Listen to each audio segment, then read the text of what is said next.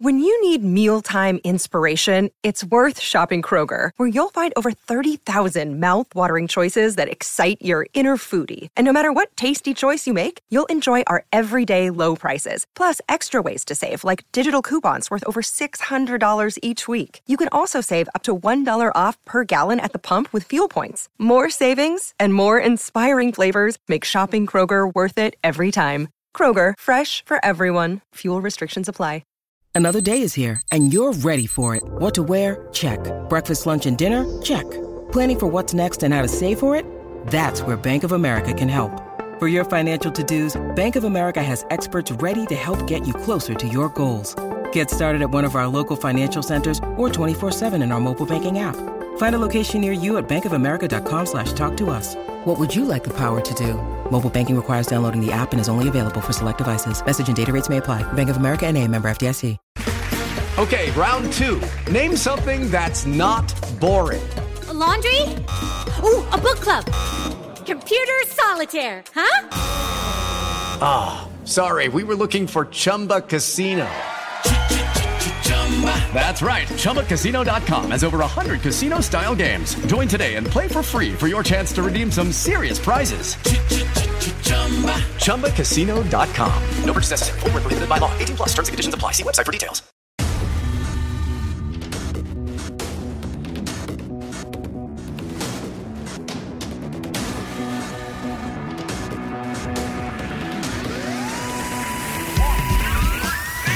Hello everyone and welcome to another episode of Ammo and Danny's Irish Anfield Road. Well everyone, happy new year.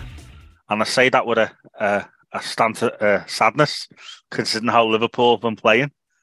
And I'm sure people know that my passion for Liverpool and Danny's has not dwindled over the last few games. But we've certainly got some questions and some things to chat about, I'll tell you that. But I'll start off on a good note. So, Danny, how was your Christmas and New Year? I do know you just happened to be in the greatest city in the world for Christmas. So, tell me all about that, buddy. Did it was nice, thanks, man. Yeah, you know what it's like. Busy enough when you've got kids and all the rest of it. I know we're going to dive into that a little bit more in the second half of the pod. But yeah, having kids makes things a lot more stressful, but also a lot more exciting as well. So it was a good Christmas. Like the kids are all at the age now. I've got 3 kids. Obviously, I've 8, 6, and 2. So they're all like buzzing about Christmas and buzzing about Santa and all the rest of it. So it was nice. It just makes it a bit more magical. Like you're going over, we land in Liverpool Christmas Eve. And then you're going to be seeing all the family, like all the presents, all the rest of it. Like so, for the kids, it's just like a whirlwind of an adventure that they get into. Just like even just like stupid things like nighttime on the boat. Like you go on the boat and with nighttime in a cabin, they sit there like watching a movie in bed and all. Like they were buzzing, like absolutely buzzing. So it was good. It was obviously as I said, a whirlwind because we landed in Christmas Eve, left day after Boxing Day. But it was great though. Good to see the family and all the rest of it. So yeah, it was a good Christmas. How was yours? Yeah, well, I'll tell you something from that on. It was awful. Our house, our house had the bug.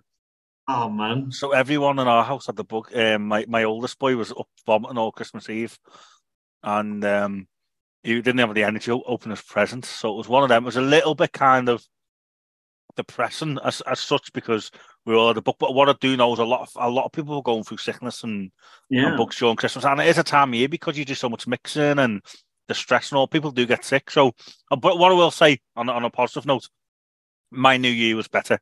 A couple of days before New Year, I brought my oldest boy Logan to his first Liverpool match at Anfield. So that was the Leicester City match. And it's a good way to kind of go into our conversation here, Danny, because in that match, being at the match, it was a great atmosphere as usual. Big shout out to friends of the podcast, Chris Kirkland and Neil Mellor, who are seeing they were great with Logan and stuff. And it was a great experience, but Liverpool played awful. And I'm kind of happy that even though we played awful, his first ever match Liverpool won, because you can only ever go to your first ever match at Anfield once. And imagine that was a defeat. That's a story that he's going to be telling his grandchildren in 80 years' time. So it's one of them where the performance was awful, but we got the result.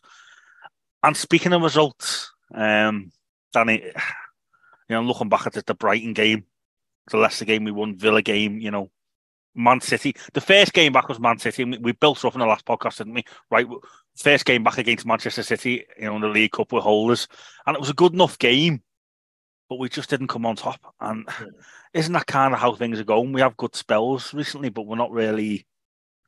We're not. There's something missing, isn't it?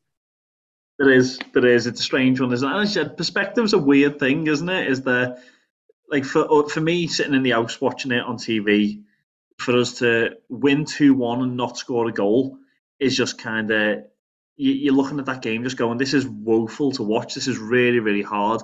But from the perspective of as you said, like your little lad's first game, like you don't care how they go in as long as they go in. So it's a strange one. Like, and we all, as you said, we all remember it. Like, I remember my first games, Liverpool Ipswich FA Cup, went all the way to pens, and like I loved that. There would have been people watching that on TV just going, "This is an awful game." Finished, I think it was 1-1, and then went to pens at the end. In a day when you didn't do replays and all the rest of it, and went all the way through to pens, and like I loved it because you went away at the end going, like, I got to see everything that you could see in a game. Including the penalty shootout. I was sitting in the main stand, like the penalties were right in front of me. It was a great game. So it's all about perspective sometimes. And yes, we got the points, but as you said, from a supporter's point of view, from someone that wasn't watching the first game, someone that's been through many years of different matches, it was just a hard one to watch, wasn't it? And I'd never, like, won't even talk about, we'll get on to Brentford and Wolves and all the rest of it, but yeah, as you said, there's something missing, there's something not clicking, and everyone's quick to jump to the midfield, and I totally understand that. Totally understand the midfield argument. We need midfielders, and we're gonna bang on the same as everybody else in the country. But for me, there seems to be more than that. There's a disconnect in the whole team because the defence isn't playing like it was in previous seasons. The attack, like I know there's a lot been said about Sadio Mane and all the rest of it. And even the injuries with Diaz and Jota and stuff like that. But for me, we've still got a real top-class front line, but they're just not connecting. There's something is not happening that's meaning we're not putting things together like we have done in previous seasons. Like, we've seen the way Salah's playing this season probably isn't up to the standards of the way he's played in previous seasons. Nunes as well. Like, we can get onto the Nunes debate if you want, because I think we're probably slightly different opinions on Nunes. But yeah, there's something, like, for me, it's bigger than the midfield. I think we can bring in two midfielders. There's a disconnect there that's bigger than just one area of the pitch. Do you know what, Danny? You literally said exactly what I was going to say. So yeah, obviously the midfield's an issue, but I think I'm going to name 3 or 4 things now. I could probably name 8, but I'll name the main 3 or 4 things that come to my head. Mane, we're missing Mane. Yeah. The goals he scored, a bit like Salah. He wasn't involved in the game, and he scored goals. And even the games that he didn't score, he was always involved in creating chances and stuff like that. So we're missing Mane. Second of all, injuries. In the last 4 or 5 games, we've missed Jota, Diaz, and Firmino. They're arguably, 3 starters. So you're missing them. Third thing, I think, is burnout from last season. And then the fourth thing, you've used the word disconnect. I'm going to say, and I hate to say this, is it complacency a little bit? Is it kind of like, you've got the bulk of that squad that have won everything. They're all coming to a certain age where they've all made the money. Every single Liverpool player in that squad now, they retired. They'd retire with more trophies than most professional players and with more money than most professional players. So is it kind of like, is there something to be said that maybe the players need? Diaz is coming, but he's injured. Jota's coming, hasn't really won much, he's injured. Salah's a good question. Salah has had a indifferent season, but he's still been one of our better players statistic-wise. And I think world class you can't change. And a lot of these games, Danny, it's pivotal moments and pivotal decisions. Like, let's go back to the Brentford game. We were 2-0 down at half time. Second half, Van Dijk comes off injured. It happens. He's out for a few weeks. Thank God it's not longer. First 20 minutes of that game, we were all over them. So, the second half, we score a goal.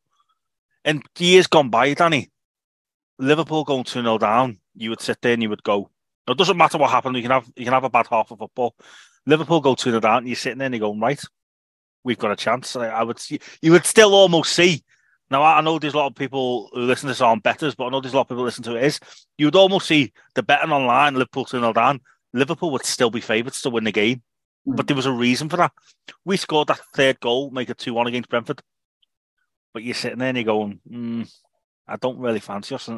What's changed, Danny? What is it? The things I've stated, or is it something else I'm not missing? What this weird disconnect that you use, and I use complacency, or there's lots of variants of it. What is it? What's happening? I don't think there's one thing, and this is why it's such a discussion on the different TV shows, on Sky Sports, all the rest of it, because there's not one thing I think that we can say. Like, I think, as you said before, there's tons of things that we could go into, and for me, watching the games over the last couple of weeks, I think the problem is, and especially for fans of rival teams, we can't really use the whole fatigue thing anymore, because we had so many of our players had such a break during the World Cup. And so you'd expect that they would be in better form coming back into it, but there's something just greater than that. And I think you could almost pinpoint something in every area of the pitch, whether it be Trent and the fact that maybe he's got low morale, low self-esteem after everything that was before the World Cup, and the fact that he didn't get playing and all the rest of it. Is that part of the issue? Van Dijk is probably tiredness, because he has been playing consistently and he was in a good section of the World Cup, playing games consistently. Alisson, the same, could be part to do with that, because he was obviously a lot to blame with the Wolves game and different things like that. Núñez, obviously being a new player coming in, not finding his feet yet, not being able to score. Is Salah playing as bad as he is? Because although so many fans constantly were complaining about it, and the news were making such a big issue of it, did that competition with Mane drive him to be a better player? And that's maybe why he's not playing as well this season. You could almost pick every individual player and give a separate reason why there's something going wrong. So there's not. That's for me. That's why I think you can't just say, buy two midfielders and we'll be sorted, because I don't think we can. I think it's something greater than that. I think that there almost needs to be a total revamp of the team, and maybe that is because, as you said, so many of them have won every cup, and some of them maybe need to go on and have a new challenge. Yeah, I mean, you make a good point there. Like, you can make so many different arguments for every player. I'm going to mention a player here.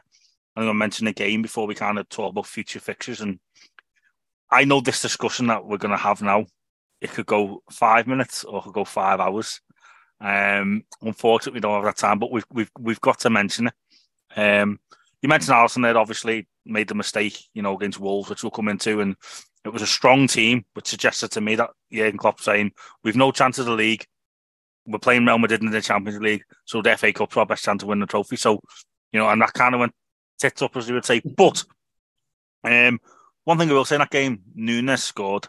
Now, Núñez, what I will say, when I watched him live against Leicester, the man never stopped running. He literally is a workhorse. Now he's raw, he's 21, 22. He scored goals the last couple of years. He's come to Liverpool. He scored 10 goals in his first 23 games, which is better than Suarez and Mane, may I add. I think, and I said it in the last podcast, and you kind of laughed, I think he's going to be an absolute superstar for Liverpool. I think he's going to be one of Liverpool's greatest ever players if he stays with us. But he keeps getting criticism, and he keeps missing chance after chance. Now, as a forward-thinking player, I'm thinking, lad, he's in there. There's going to be days where he's going to get a hat-trick, and it's all going to change. And even if he doesn't score, he's a nuisance. I would hate to play against him, so you can't really criticise him. But the counter argument is the amount of chances he had. If he just took half them, these games that we're mentioning of Liverpool getting beat, there would probably be draws and wins for Liverpool. So, where's your kind of side of the argument? What side of the fence are you on, Danny? I'd be interested to know here. My worry isn't, because I remember back in the day, for all the people that are complaining that were born after the year 2000 and don't remember all the olden days and what Liverpool were like watching them over the years. Like, I remember, and you'll remember as well, when Peter Crouch joined Liverpool.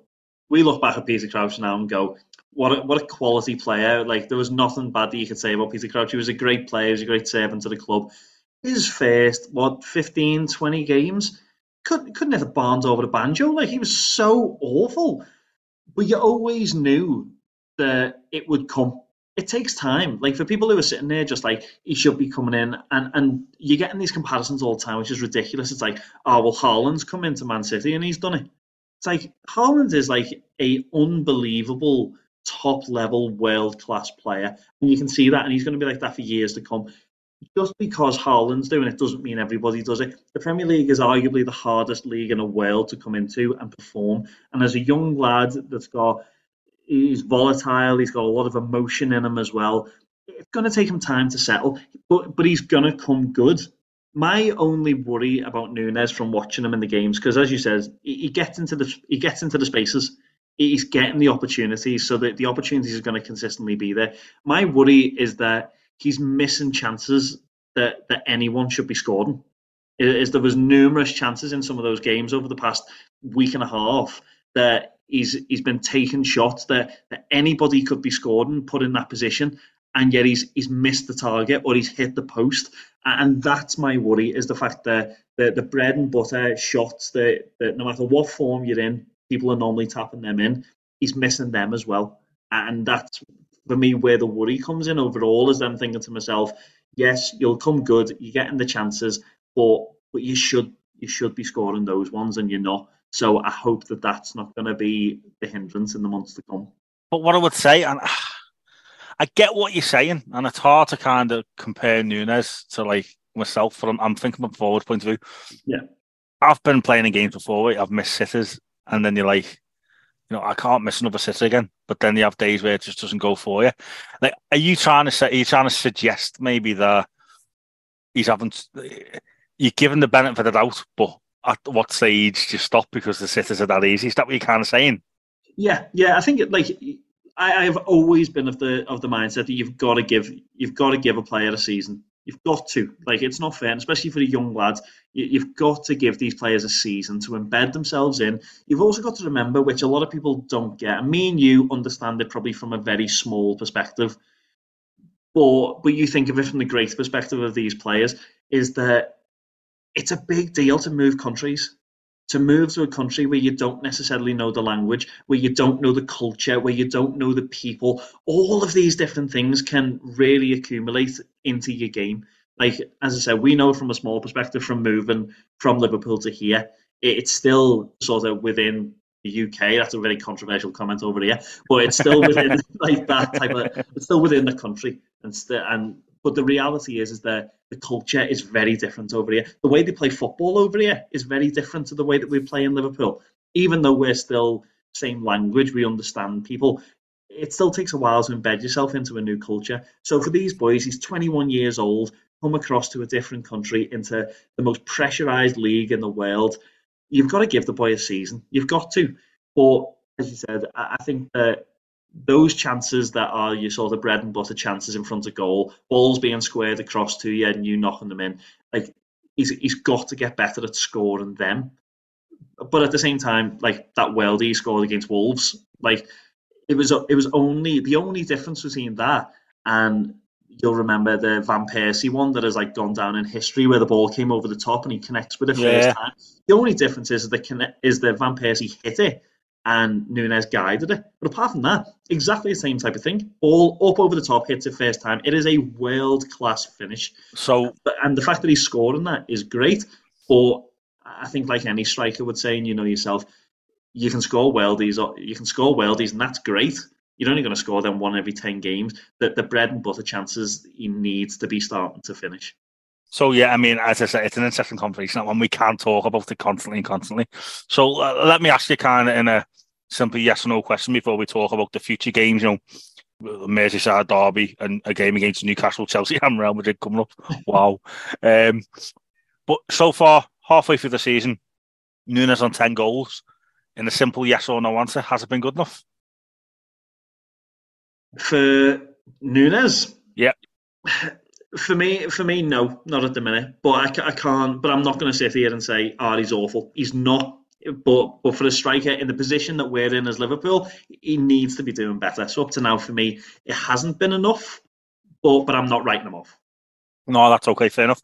Right, well, we've kind of skimmed over those games there, and depressing thoughts against Brentford and Villa and stuff like that. But we have got a replay against Wolves, which you would fancy us in. But sandwiched in between those fixtures, our next 5 fixtures, and there's a reason we've picked these 5 because it brings us on to our next podcast. We have Brighton away, the Wolves game away, replay the FA Cup, Chelsea, Everton, Newcastle, okay, and then a nice easy one at the end against a team called Real Madrid. Now, Danny, I'm sitting here and I'm not going to lie, I've got butterflies in my stomach because I'm like, wow, if Liverpool win most of those games, which we're capable of, our season could just turn round. But what I suppose I'm asking, I know we've got maybe 5 minutes or so to discuss this because we've got a special guest coming on the second part of the pod. Chelsea having a bad run of form. Brighton are having a great season. Everton are playing shocking as per. Newcastle are in their own little kind of box at the moment, the way they're playing. We could discuss those individual fixtures all day, but I want to focus on this kind of Real Madrid fixture at the end of February here, 21st of Feb. Do you think if Liverpool win that game, then we're favourites for the competition? And also, take that aside, do you think Real Madrid are favourites in the 2-legged tie, which actually suits Liverpool?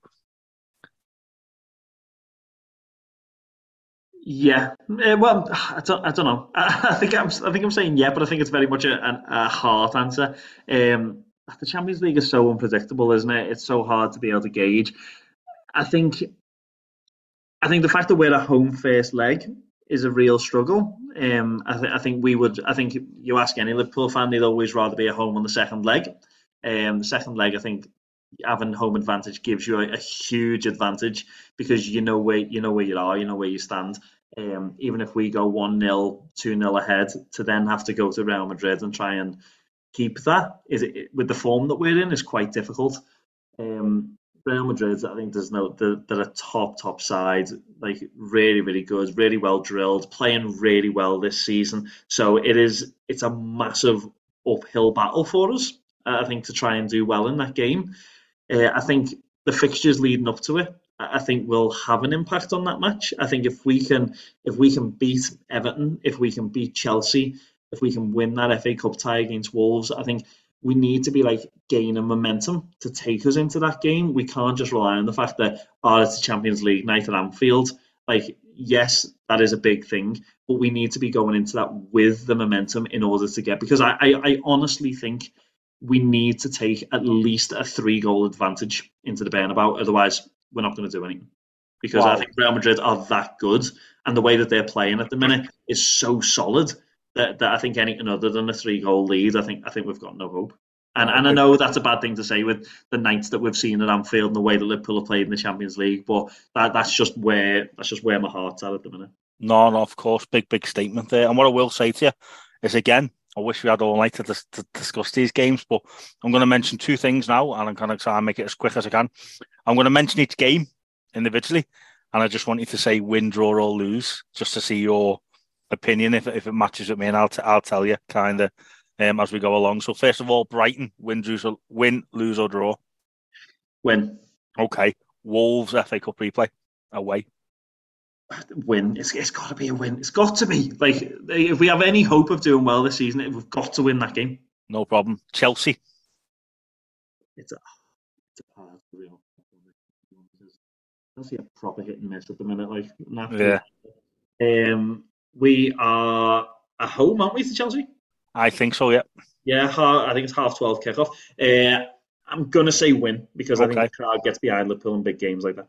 And then Everton, Merseyside derby, 13th of February. Come on, we have got to get Lampard sacked in that game. That'd be great. I don't care if we lose all our other games, as long as we do that, that'd be great. And then, last of all, before the Real Madrid game, Newcastle. I'm honestly going to say, draw. Newcastle, and you know what? The way the form is at the minute, I think if we get a draw against Newcastle, we'll be doing well. Newcastle are flying this season. Literally every single prediction, I agree with you, apart from the Brighton game. I'm going to go for a draw in the Brighton game because I think Brighton are a bit of a bogey team and a great team at the moment. So I agree with you and everything. So the last kind of subject I want to discuss before we got our special guest on and our first guest of 2023 is our new signing, our January signing, Cody Gakpo. So I'm not going to sit here and say that. Most sounding name in the world. That's it. Yes, Gakpo, lad. Yes, lad. Yes, lad. I'm not going to sit here and say that I know everything about him. But I've seen him a few games of the World Cup. And obviously, we've seen him against Wolves. And this may sound a little bit kind of an easy comparison. He reminds me a little bit of Babel. Do you remember Ryan Babel? Well, obviously the Dutch, obviously the Dutch connection there. But do you think he'll come good? Do you think he suits Jurgen Klopp's system? And do you think it's a good signing? I don't know whether he suits the system. I'm going to say that and I've only seen him in one game. That's a harsh thing to say. I think he looks good. I think he's going to come good. He reminds me of the likes of Coutinho and stuff like that when he came in. I think to come in first game and be trying to do skills and be trying to run at players, he's got a very positive mindset. Normally you see a lot of boys first game in, they're just passing sideways and they're playing it safe and they're trying to have a good game. He didn't. He was prepared to take risks. And I think that's always a good thing because as his confidence grows, he'll get better and he'll get more exciting and he'll start pulling off those skills that he was doing. I don't think he suits the system though.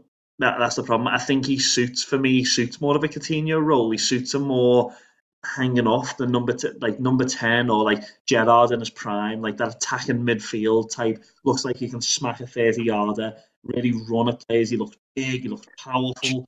So I don't know whether he suits more of like a diamond in the middle formation. I don't know. Do you know what worries me a little bit is that more or less every player I've seen coming for Liverpool, Jurgen Klopp always benches him for 3 or 4 games.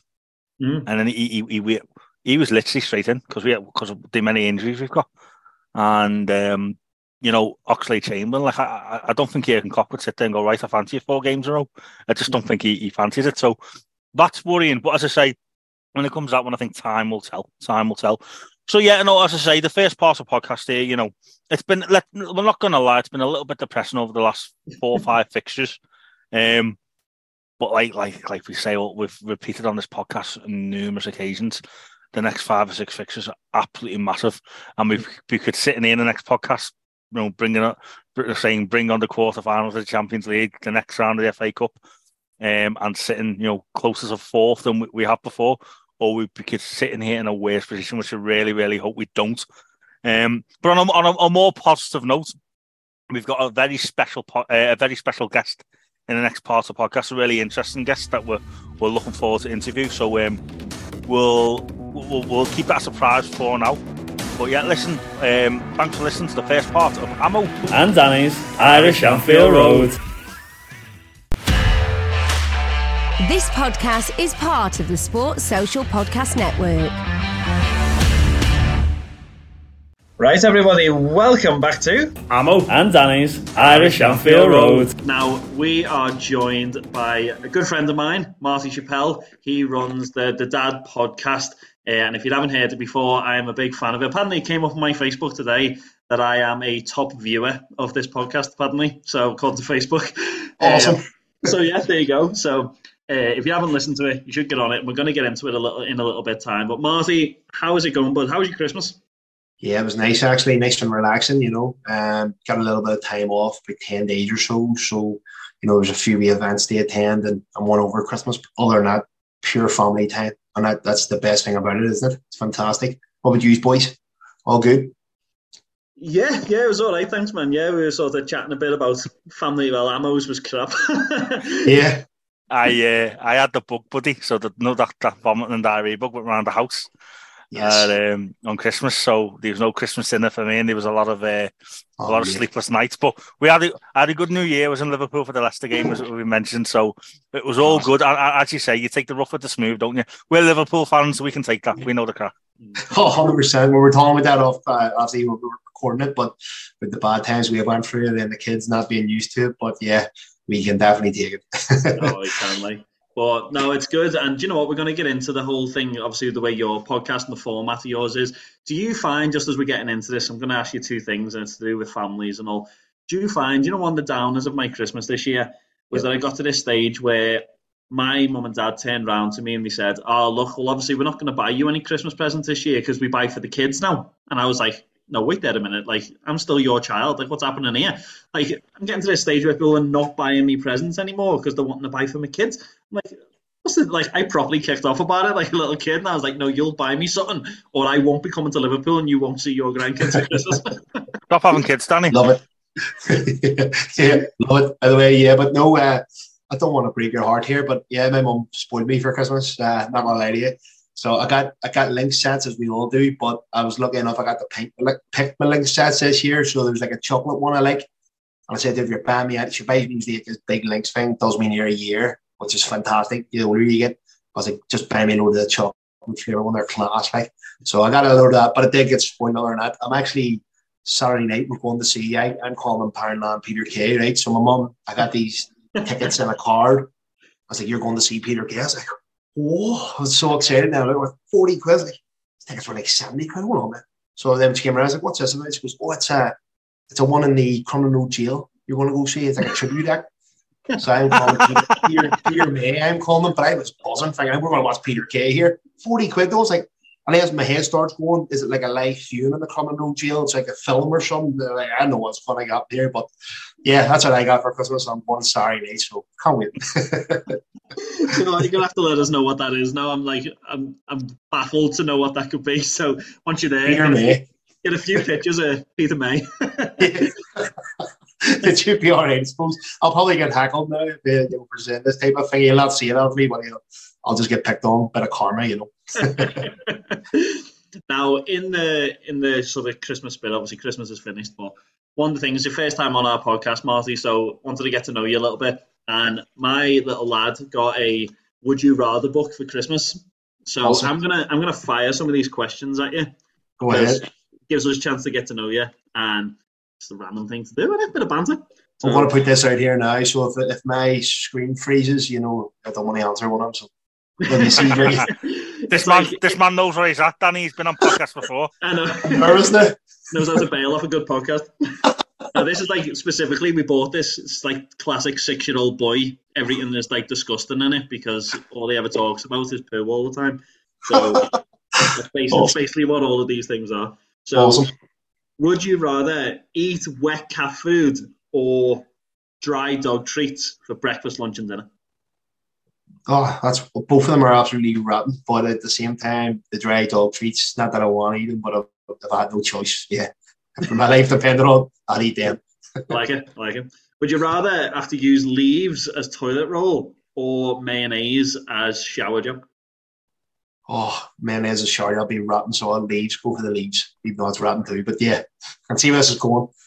Yeah, it's all like every one of these questions is like so random. Like this was what my Christmas day was, just so you know. I'm just putting this to you because my Christmas day presents. Was my son of just would you rather questions. So, would you rather? It's a classic one that we had to go through on Christmas Day. Would you rather brush your teeth with someone else's toothbrush or wipe your bum with dirty toilet roll? No, I'd be happy with the toothbrush one. Use the missus one, no problem. No problem. So, would you rather, last one, have a cat-sized elephant as a pet or an elephant-sized cat? I forgot the first part. But the smaller one, there you go. The cat-sized elephant, don't blame you.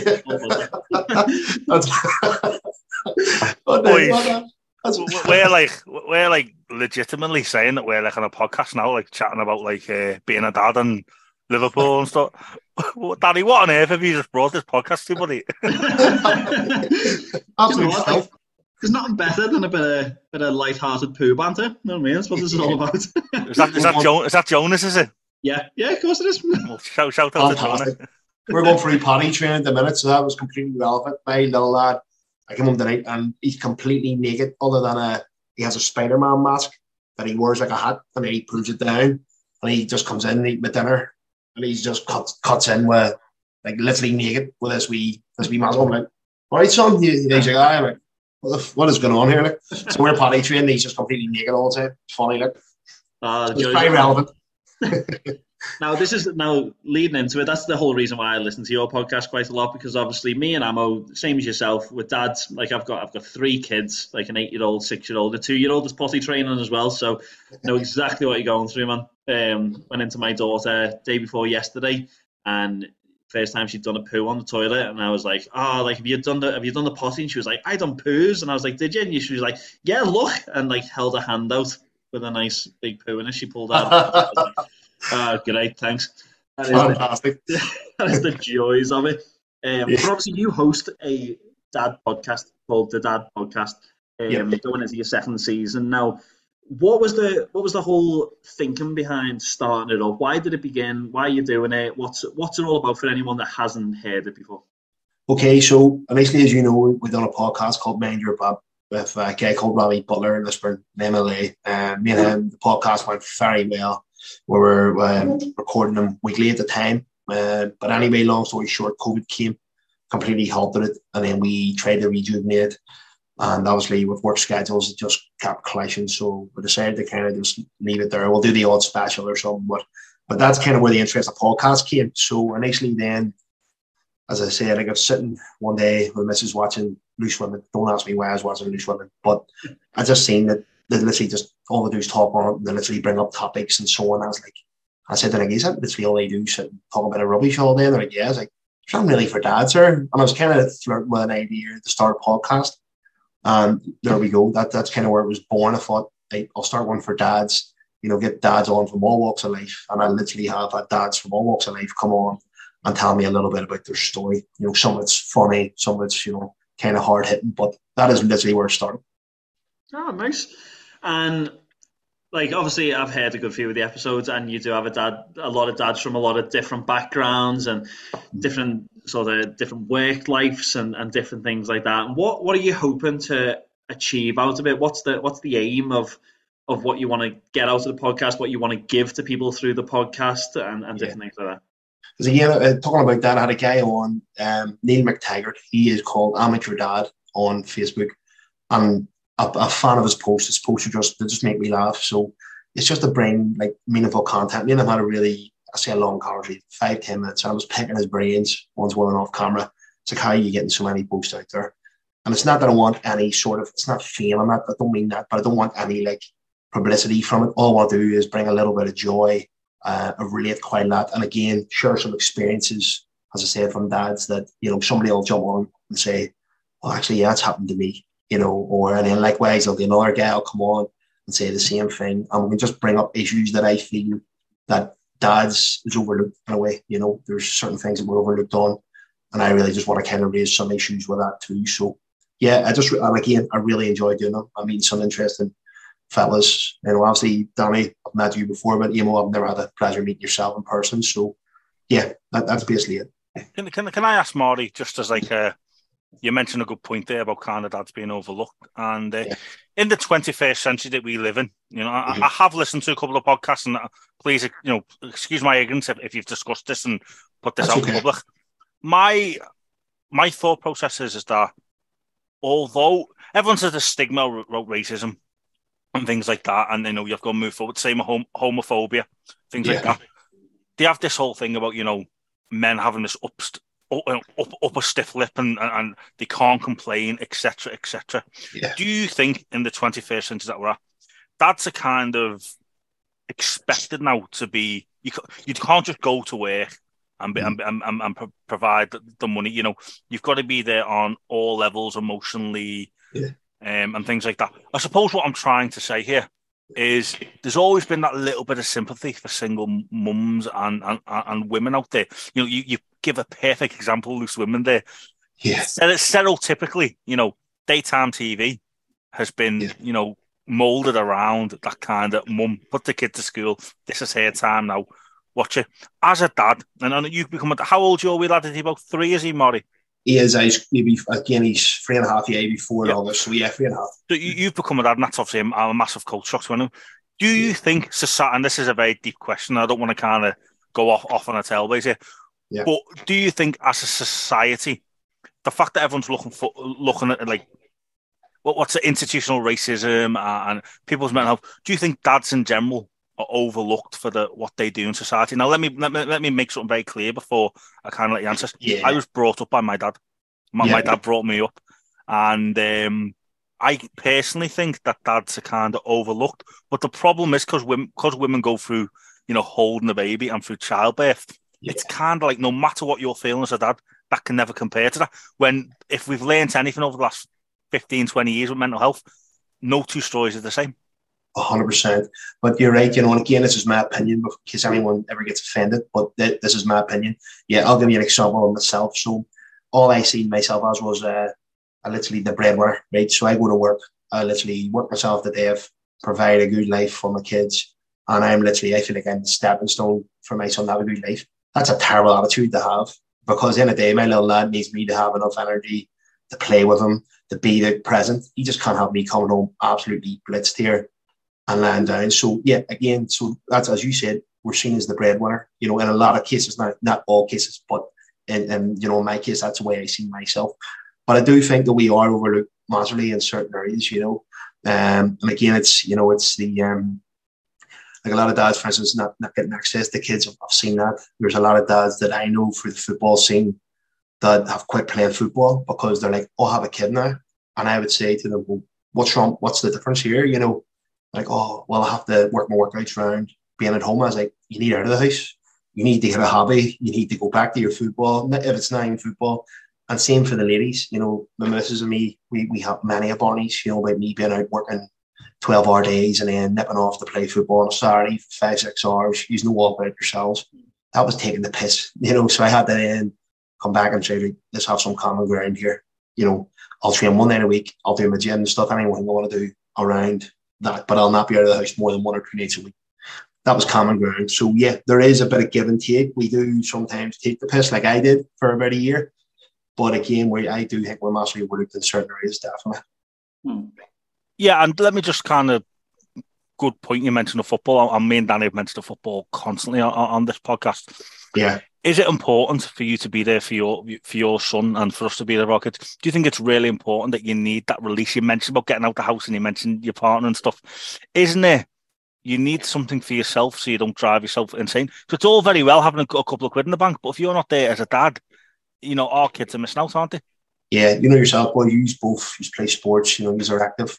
I don't know about you, but if I don't do anything from a Saturday to Thursday, my missus will say to me, "Do you want to go for a wee walk around the block?" Because I'm literally a basket case, worked 3-4 days hard. It's like I'll go to football, come back a different man, just chilled out, and I'm laughing and it's like, you're so it's so uptight. So what my point is, you picture the lads that were doing that and have been doing that their whole lives, and they think that they have to stop playing their sport or their hobby because they've got kids at home. I am going to do a podcast on this that, the lads need to know that can still do their hobby, be a dad. And like I did, can't train twice a week. But if I need to do my gym work, I'll do it around times that I'm home. But I still get to go to my football on a Thursday. I still get to go on a Saturday. And it's massive definitely for your mental health alone and your energy, I think. Yeah. No, and that's what I love about your podcast, is the fact that it opens up all these different avenues for people to be able to talk about it, and then for those listening to be able to think about it as well. And I think I've always appreciated it from the angle of I grew up very much in an army type family. Granddad was in the army, great granddad was SAS and stuff, and it was very much that attitude of you suck it up and you do it. You're there to work yourself as hard as you can, push yourself. You shouldn't be complaining about it and just get on with it. Men don't cry. What are you doing? I always remember my granddad saying that to me when I was younger and stuff like that. He was like, what are you crying for? If you cry about something, be like, what are you crying for?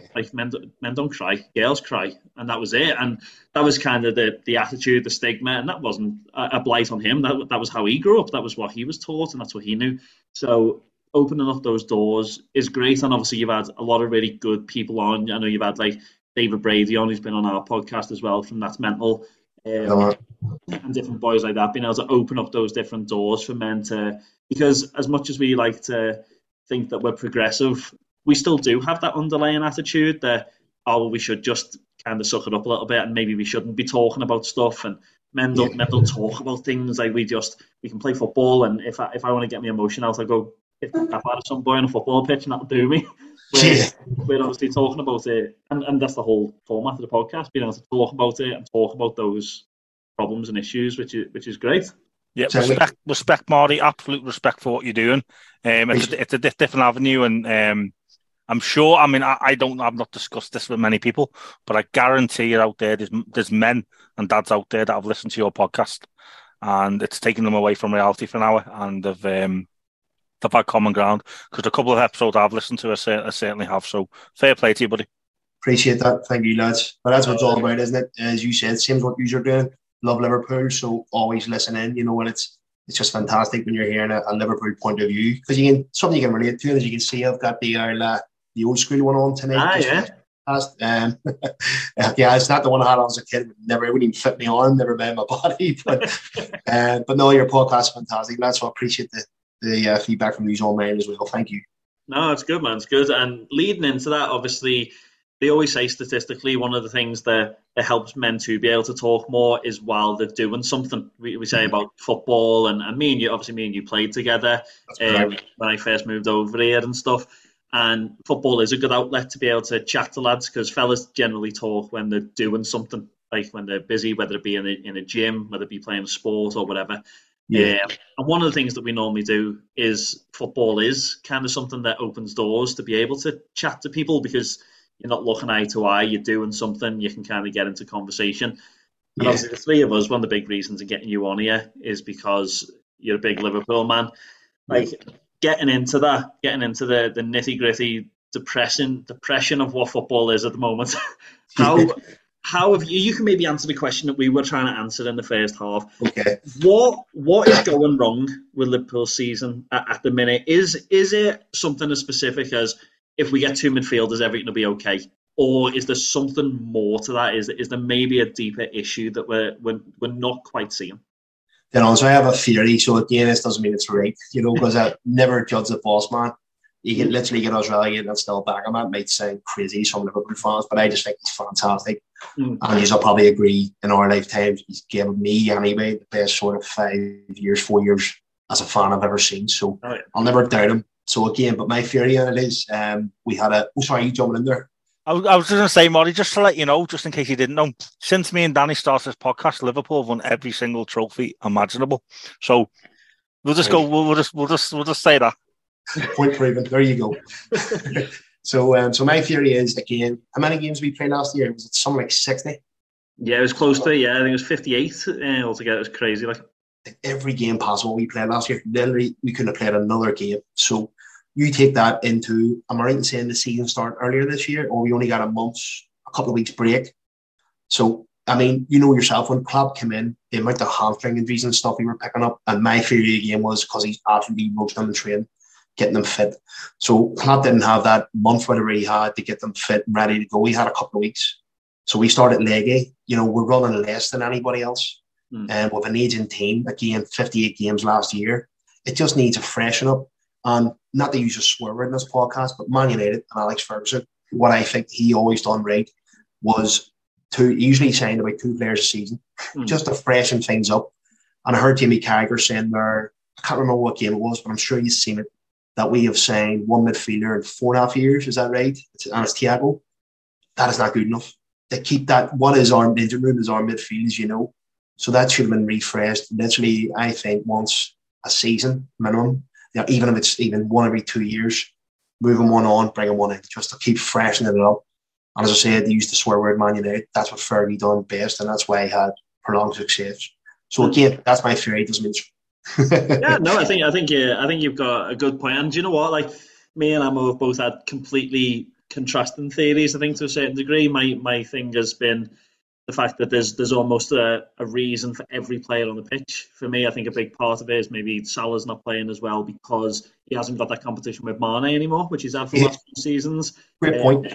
And obviously, like, sort of morale issues and different things like that. I think Klopp's always worked with younger players. He likes younger players, but I think he's relied maybe on Curtis Jones and Harvey Elliott, and they're maybe just a bit too young at the minute.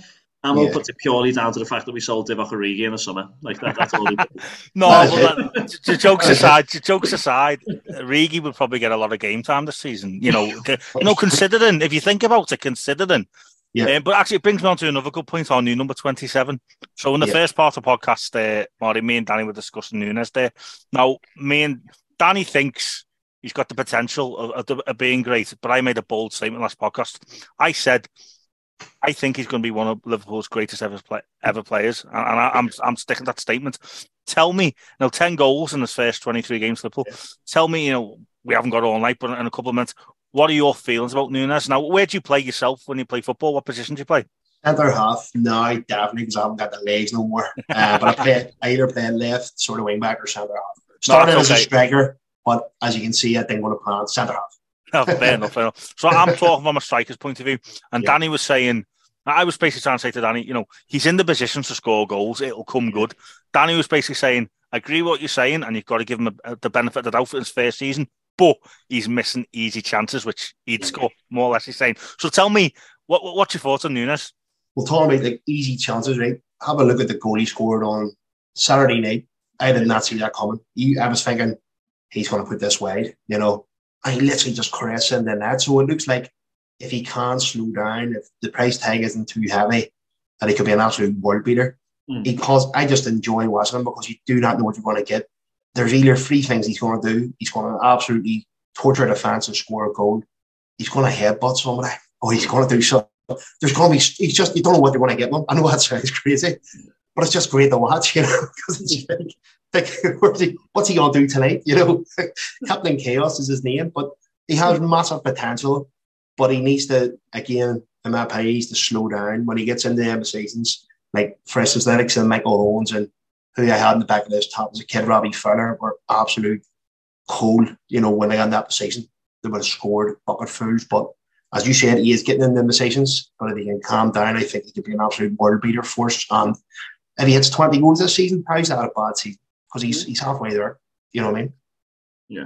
Do you think he's had too much put on him? Because, and we know as sort of lifelong fans, we've been through all this time. We were talking in the first half again about, we remember the Peter Crouch coming into Liverpool, didn't score a single goal in his first 15 games, couldn't hit a barn door.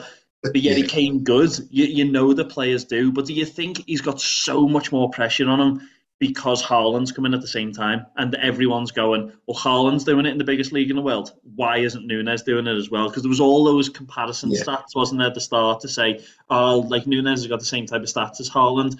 So do you think that has maybe put that extra pressure on him that is probably unnecessary pressure from our own fans? 100%. And then you have the Manx chirping up Owsley because we're not doing as well. So they're loving having any avenue for the first time in 4 years to come at us. So they're like, he's a flop. It's like, what about Anthony? Anthony is rubbish in my opinion. All he does is wee spins and gets on. And, so why is the pressure not on him? He was 90 million or something crazy. But again, having said that, yes, I do. And also nowadays, there's social media.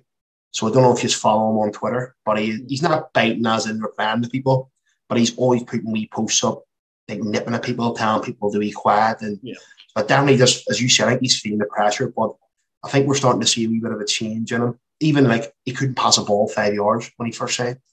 But again, not that going too much, but when I started getting really excited about him was, do you remember the Community Shield?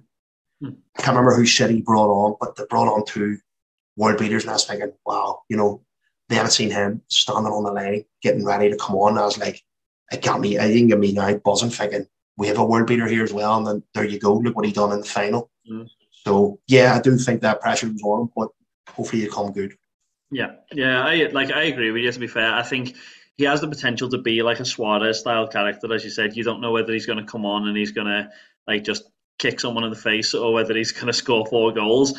He just needs to be finishing those bread and butter chances, doesn't he? But I think, as we said before, you've got to give boys a benefit of the doubt. You've got to give them a season. There's a lot to be said about coming to a different country, and 23 years old as well.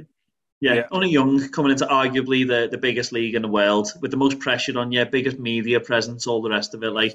You've got to give the lad a chance to be able to settle down. Now, think about this, lad. Sorry to jump on this again. I know, of course, taking the time, but he hasn't had a full team to play with. We're carrying injuries here. Jota and Diaz aren't there. Imagine Diaz fully flying down that left wing, giving them balls. There's all sorts. Trent hasn't been firing. There's all sorts of contributing factors. I know he's getting the chances, but he is literally getting the chances from nowhere. he's creating them himself by chasing a dead ball. But no, I'm excited about him, and I might get called deluded by anybody that watches it. I might, but I do not care. So don't worry, I've said he's going to be one of Liverpool's greatest ever players. I've put that out there, and I'm sticking by it because I think if everything goes well, he will. But yeah, it's like anything, time will tell. 100%. Now, very tedious link here, but obviously we've done the would you rather at the start. We've got one more would you rather. So, yeah, Marty, not poo related, is it? It's not poo related this time.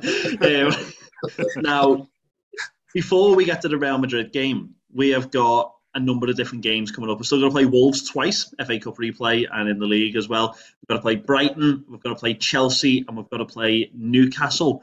Now, would you rather win all of those games, or would you rather lose those games and beat Everton and get Lampard sacked? I'd rather win all them games. And a heartbeat, because every time I drop points, my heart's in the throat. Like, we're not going to get top 4 here, So I know that there would be so sweet, because one of my good friends is an Evertonian. But no, I'd rather win all them games. What was your answers, Dennis, by the way? But this first time I've asked. So is it?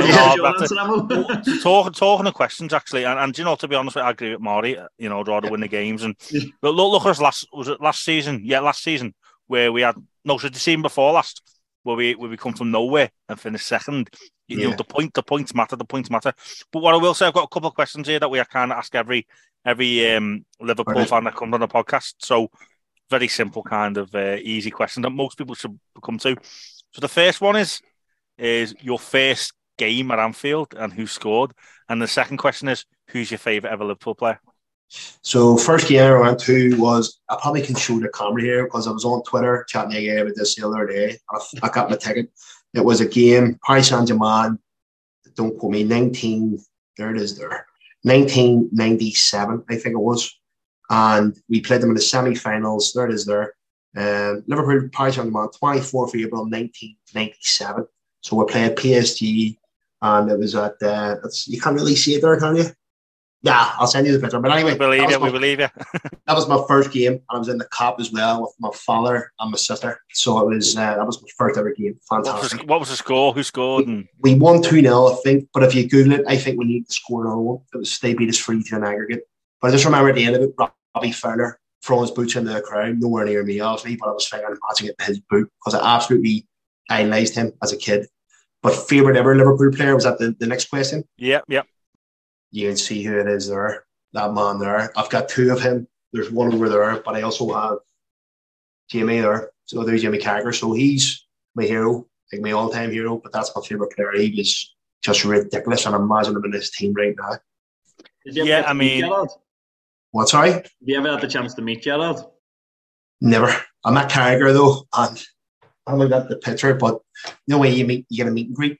So I told him he was my hero and all, and he was like, "Oh, brilliant!" He was like, but this big lad come up, "You're my hero," and I got it my photo of him, and I paid for it, and my eyes were closed in it, so I was like shaking his hand. Absolutely grim, like. But it's just class to meet him. I was so in awe of him, like, because it was actually the one, again, I know we're stuff for time, but when he became like my hero, the 2005 final, when he was cramping up and all, so it's like he would die for that shirt, and it just explained how you feel about your club. And no, what a lad. But never met Gerrard, unfortunately. Have you guys? Yeah, I've met both of them. I used to you wouldn't know this, Marty. I used to work at Anfield. Wow. And I actually waited on Steven Gerrard's box. He has a VIP box at Anfield, and I waited on his box for about 2 or 3 months. So I met him before every single game, and this was when he was at the peak. But I've said the story before, but I'll tell you, and it's a good story to tell. I always remember after most games, he'd come up to his family, his wife Alex and his kids. So I think he only had 2 kids at that stage. Yeah. But as he was coming down, like you come out like the corridor with the boxes, and you go down the lift to like the old school car park. Everyone's aware of that at Anfield. Every single game, the security guards would go up to him and say, "Listen, do you want to escort it out?"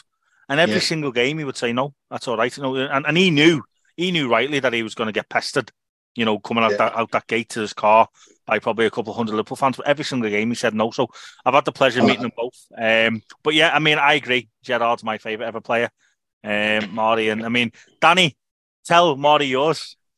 Yeah, I was going to say, well, talking about that first of all, yeah, I've met Gerrard a couple of times. One was I was taking an assembly in a school. It was actually his old school that he used to go to in Huyton. And I got ushered into a green room at the side before I was coming in.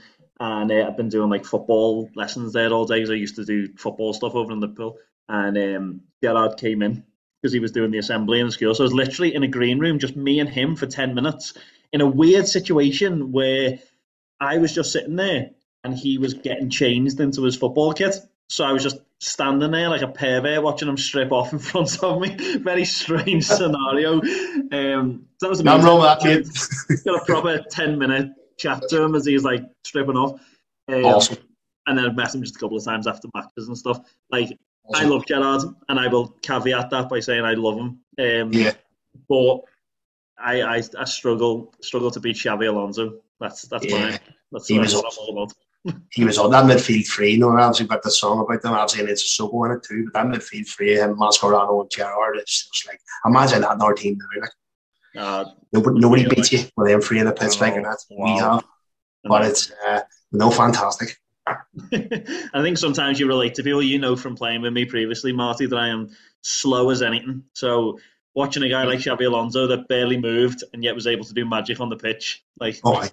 Didn't break a sweat, so he didn't basically just strutted about and controlled the game. Fantastic. Really. But as we come towards the end of this, I think we've got to ask you, Marty, about your predictions. So, do you think? First of all, how far do you think we're going to get in the Champions League? We've got a tough draw here against Real Madrid coming up in a few weeks' time. Yeah. Got to play at home first. Got to play at the Bernabeu second leg, which is always a really tough one to do.